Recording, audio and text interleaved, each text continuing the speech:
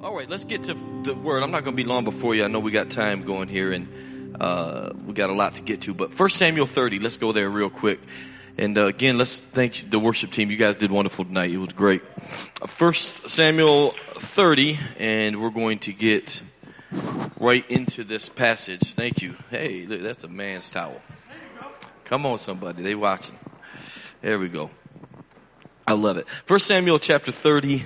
And then we're going to get right into this whole chapter here. I want to talk about David here. And anybody who has got any knowledge of Scripture knows that David, he was an Old Testament figure.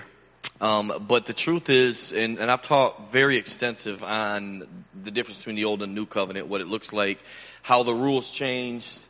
And David was almost a New Testament guy in an Old Testament model. The things that David did, nobody else did in the Old Testament. He got away with doing things that would result in death for anybody else. We know that Jesus is both prophet, priest, and king. David also embodied both prophet, priest, and king. I mean, he went into the tabernacle and he gave the showbread to his men because they was hungry. And anybody else who would have done that, there would have been major consequences. David had a revelation through faith that God wasn't hungry. And the truth is that they needed to eat. And so he took that, and there was liberties that David expressed in an old model that we see all throughout the New Testament. And David to this day, if you've been to Israel, or if you're going to Israel, or if you've studied Israel or anything in the Middle East of that side of the world, David is still the most celebrated king in Israel today. And it is something that when we read the book of David, you have to really understand this man was, the reason he could defeat a Goliath is because he was a Goliath. He was a giant. Goliath was, listen, we always say David and Goliath, like David fought the giant. It was Goliath fighting the giant. He just didn't know it. That's good. Because David was much bigger. David was the type of guy that changed all of the rules to everything. He was an outcast. He had lost his mind at one point. I mean, David was everything was going pretty good until David got this situation to where Samuel comes and anoints him king. No trials, no tests, nothing major until he was anointed. Until he came into contact with what he was designed to become. I want you to get that.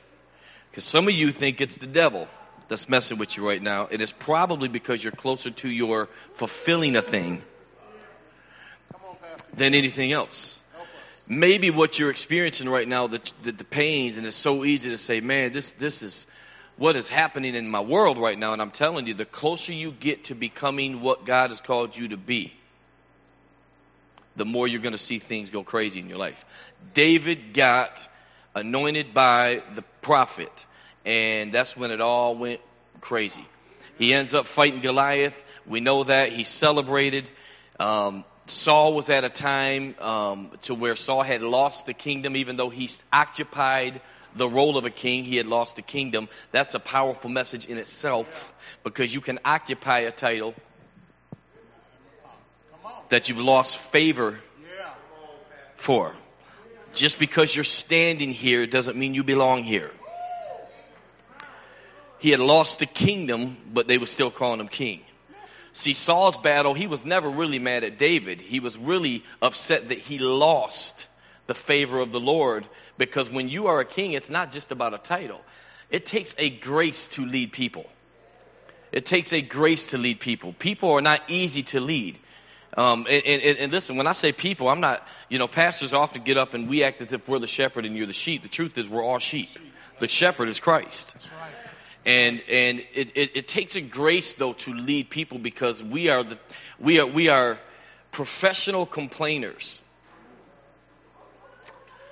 And it's so easy for us to get in our feelings over things that most of the time we are causing in our lives. And then and one of the things, and if you was here at the ordination service, one of the things that I always tell people that we license, or that are taking an active role in ministry, is listen, get ready to take some hits. You got to be able to take hits. You got to be able to roll the punches. Because I'm telling you, there's no way that you're ever going to please anybody that you're called to serve. And at times, it's going to get frustrating because people are hard to posture. Yes, they are. For the things of God. It's amazing to me how easy it is to entice somebody to do things that are dysfunctional, but how hard it is to realign them back to the healthy things. And so we are looking at David tonight because David, this guy was losing his mind. And there's one point, and I don't have time to get into all of the life of David, but you guys realize that this guy at one point, his fame, what made him fame, was defeating the Goliath, Philistine. And it went all over the land. Everybody knew David as this giant killer. There's other stories that people don't ever preach about, to where Goliath's brother was also killed. And the reason why people don't read about that is because it wasn't David that killed him. It was just one of his subjects. Because when the leader is seen slaying the giant, everything underneath him is empowered to do so. It wasn't that big of a deal the second time. Why? Because what you accomplish in victory becomes common in your tomorrow.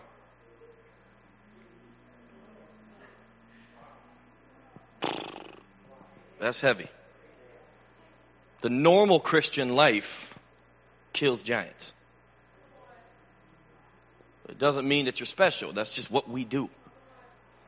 The normal Christian life speaks to mountains. That's just what we do. It's part of our reality. It's part of the world that we come from. Come on now. The normal Christian life sees things that are impossible as I'm possible.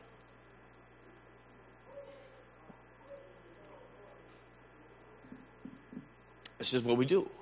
And David was different, y'all. And so here we go. David gets to the Philistine camp. Just before we get into this chapter, but David gets to the Philistine camp. And he's running from Saul. And it wasn't because and you got to understand, he wasn't running from Saul because of fear. He was running from Saul for honor, from honor. It was honor that was keeping him away from Saul. It wasn't fear. Because he had plenty of opportunities to kill Saul. And he chose to not do that because even though Saul was coming at him trying to kill him, David had honor in his heart for a leader. And so he would keep his distance, waiting for God to do what he was going to do in that situation. And so David, he gets to this point to where he's running for his life and he has to disguise himself as somebody who is mentally ill. And so Scripture says that he literally let his beard just grow crazy, and he would spit and drool and act as if his mind wasn't right. And he was trying to disguise his royalty so that nobody could recognize that this guy is special or unique. And so he had to do whatever he could, and he was hiding in the enemy's camp. What am I trying to tell you? I'm trying to tell you the level of despair that David went through in his life. The reason that I love to read about David is because David lived a life that I can definitely see myself in a lot of those situations. Now, I'm not spitting on myself and drooling, but there's things that David had to endure. So when we say David is the King of Kings in Israel, you have to understand that as we're on this side of history saying, man, this guy was a great king, you need to understand what made him a great king. It's what he had to endure, the betrayals that he had to endure, the heartache and the backbiting and they're trying to stone him and murder him and all of these things this guy went through for years and years and years. And I mean, when he was anointed king, it was like 17 years before he actually got on the throne. So this is the problem that we have in today's society. As soon as you get anointed something, you're trying to sit on the throne. Your anointing is an invitation into a trial designed to create in you the maturity to be able to sit on the throne.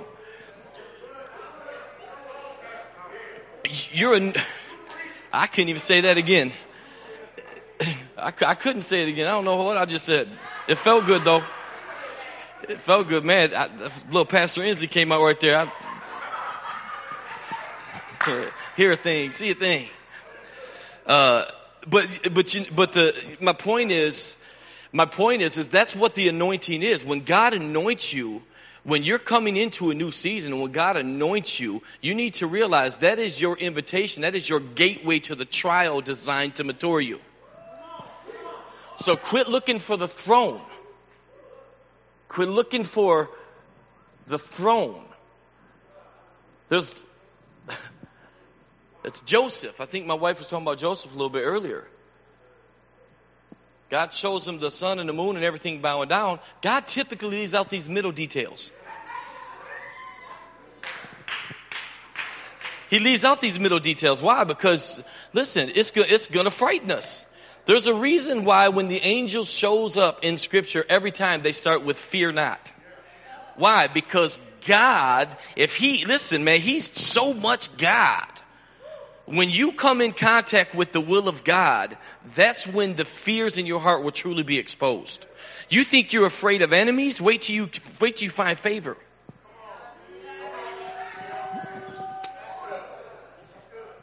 I'm telling you, when you come in contact with real favor, that's when fear, the deepest fears in your heart are going to be exposed.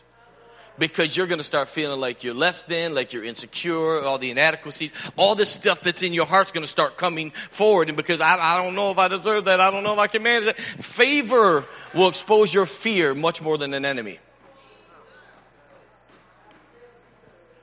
Whew. Man, this okay? So let's get to 1 Samuel 30. I ain't got time, so I'm going to throw 5 minutes at you. Let's go. First, we'll make it a series. I always used to hate, like, I'm up here saying I ain't got time. He's like, you got time. When I was in church and people would do that, I'd be like, if you don't tell that dude to shut up, they'd be like, no, you better go ahead and preach. No, it's 3 hours. I'm hungry. I was so carnal.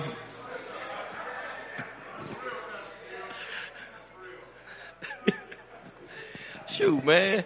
TGI Fridays close at 10, man. We could talk about the word all next week, too. If y'all wasn't worshiping so authentically, I would have had some time tonight. Jeez, yo spiritual people. Here we go. So 1 Samuel 30, let's get into this. I ain't got time for this. But 1 Samuel 30, let's just read real quick. 3 days later, David and his men arrived back at Ziklag. Amalekites had raided the Negev and Ziklag. They tore Ziklag to pieces and then burned it down.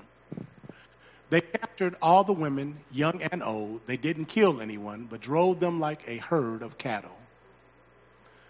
By the time David and his men entered the village, it had been burned to the ground, and their wives, sons, and daughters all taken prisoner.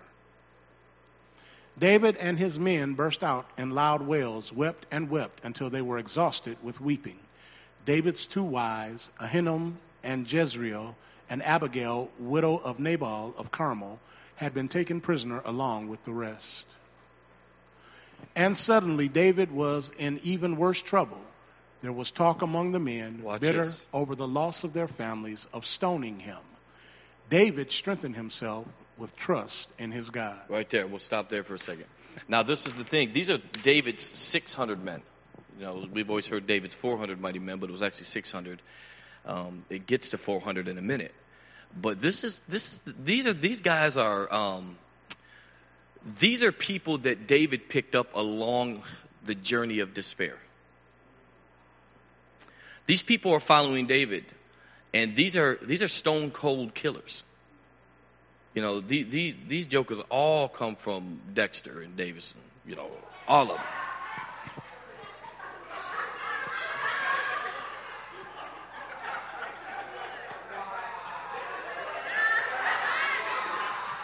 He got that one, didn't he? Now we know Devon's really from Brighton.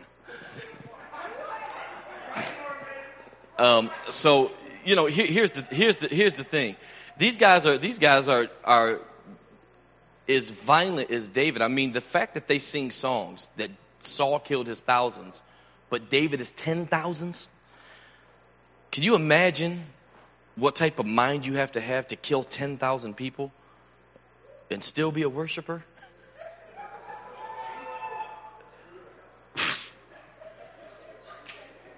These guys was different, y'all.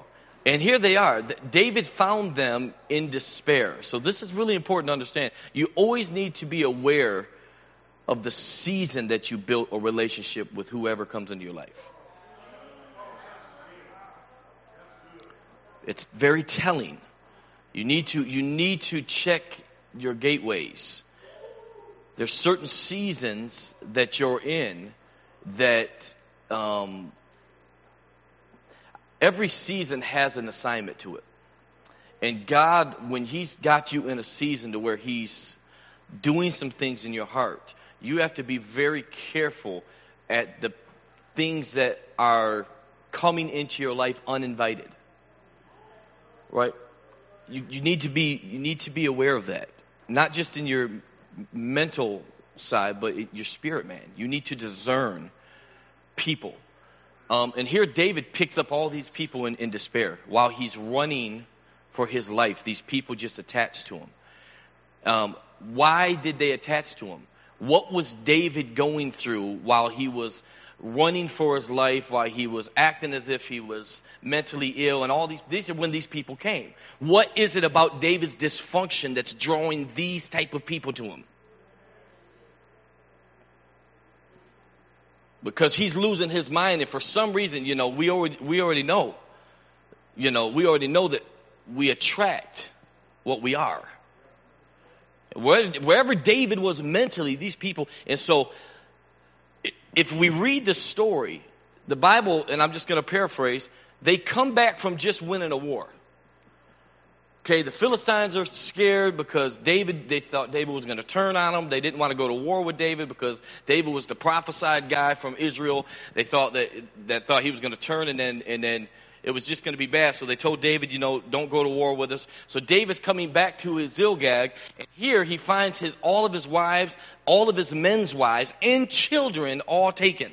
Now, at this point, they don't know if they've been raped. They don't know if they're in slavery. They don't know if they've been killed. They don't know nothing. And I can tell you right now, one thing you don't do is mess with a man's kids. Because not only are they already killers, but now the thing that they love most is gone. There's no sleeping or eating or nothing. That's why the Bible said that they was weeping, but no tears would come. Because it was a mixture of pain but anger. And it gets to the point to where they turn on their fearless leader. The guy that saved them from the rubble. And they turn and they say, listen, we need to stone this dude. They start blaming David because of his leadership choices. You had us over here and the enemy came in and took what we loved. And they start blaming David for these things. And so David, the Bible says that David turned inward. I love how the NSAB talks about it. He says, turned inward and encouraged himself in the Lord. Now this is a big deal because you got to understand something about encouraging yourself in the Lord. There's a point in life to where we all get to this point while you're growing, because all of us are under construction. Just look at your neighbor and say, I'm currently under construction. And then look at him and say, thank you for your patience. Come on. Right? You're under construction, and while you're under construction, there is as you're maturing and you're going to the next level in God, as your appetite changes and the things that God is doing in your life, you start putting your mind and your affections on things above, and you're not so concerned about the world as much and all of these type of things. As you're doing that, there is going to be a demarcation in your journey to where you're going to be unreachable, to where nobody can penetrate the heart that you're carrying. Listen, Bishop Jakes is one of my favorite preachers in the world. The man can just flat out preach. I think he could run for president. He's got my vote. Because there's so much wisdom and revelation in his oratory and his ability to describe a thing. I mean, my God, the dude is just born to preach. And I really think Jesus is up there like, man, did you hear that? Like, he's just that, right? And there's time, like, he usually, in my hard seasons, he'll say something and I'm like, but then there's seasons to where you go through to where even your go-to sources don't work. Why? Because if you're going to mature, you're going to have to get used to the Holy Spirit in you. There's a certain level of growth that cannot be obtained by avoiding the Holy Spirit in you. You're going to have to get familiar with what your voice sounds like being led by His Spirit.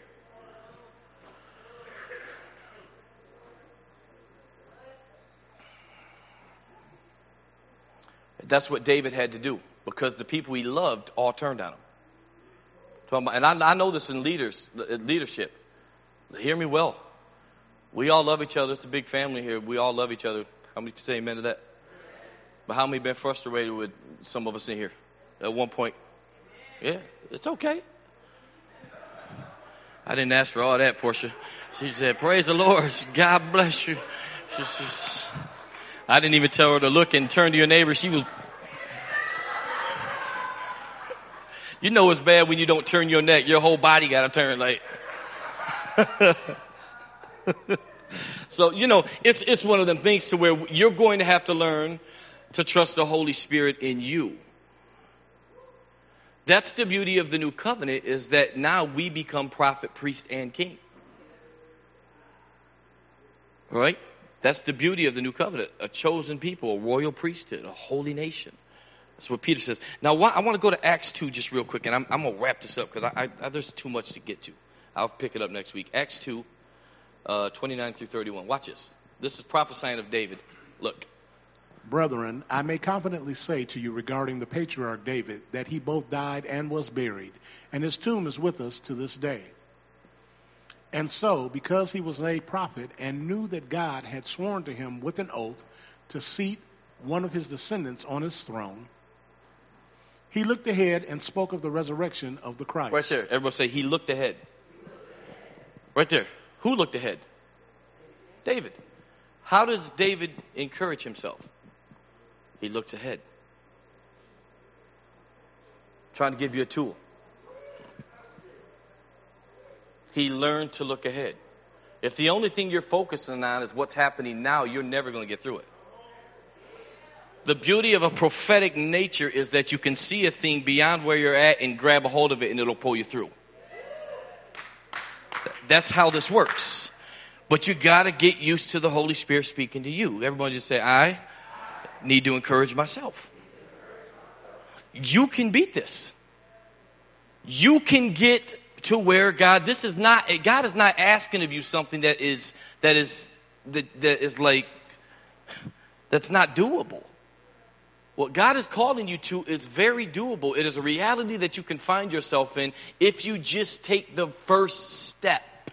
Quit worrying about the journey. Just take the step. Take the first step. The Holy Spirit tells you to do something, do it. There's been times where, listen, I was in the office and I text my wife. I don't know if she's seen it, but I was in the office while you guys was doing worship, just kind of gathering my thoughts. And I've read the scripture 100 times, but the Holy Spirit says some of these things come out through prayer and fasting. It is different when you read it than when God breathes on it in that moment. And I said, some of these things come out through prayer and fasting. And the Holy Spirit spoke that to me. And I know it was the Holy Spirit.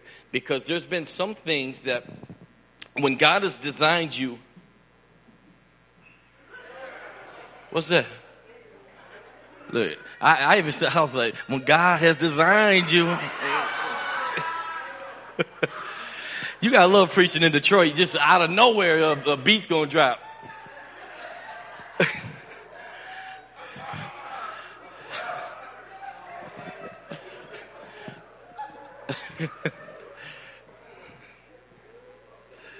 I don't even know what I was talking about. This just messed me up. God breathes on it, right? See, when you encourage yourself in the Lord, you hear beats.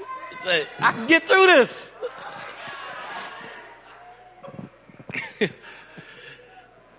So this is what I'm trying to get you to see, is David actually seen ahead. He could see beyond where he was in a moment. This is how you encourage yourself. As a matter of fact, how many of you actually speak and talk to the Holy Spirit? He's real and he lives in you, right? And you know how he sounds? Like you. It's impossible for you to read a book and not hear it through your tone. This is why so many people misinterpret Scripture, because their nature's wrong.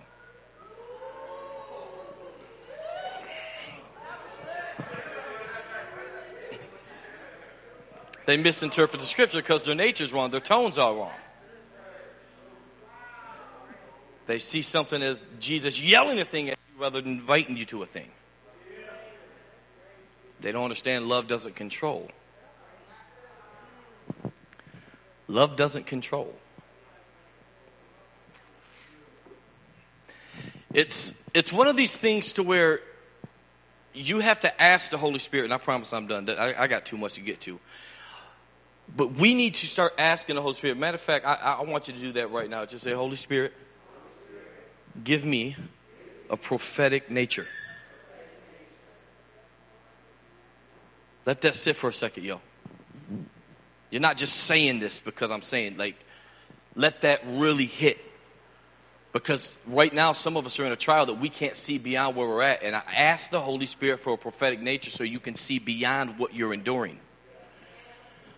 So that you can attach to something beyond what you're facing right now.